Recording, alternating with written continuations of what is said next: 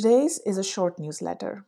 In observance of Mental Health Day last week, I wrote an essay from the book on the challenges new meditators face in developing a regular meditation practice and how to get past them.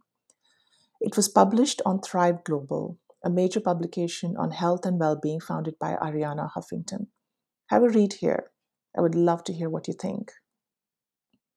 In book news, it's time to finalize the book title. Based on feedback from many of you, I have narrowed it down to two variations and would love for you to vote. Vote for the book title here.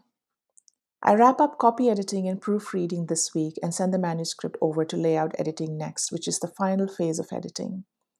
The tricky part of editing content was that the more I learned about how to write well, the more I wanted to keep revising to fix flaws, real or imaginary.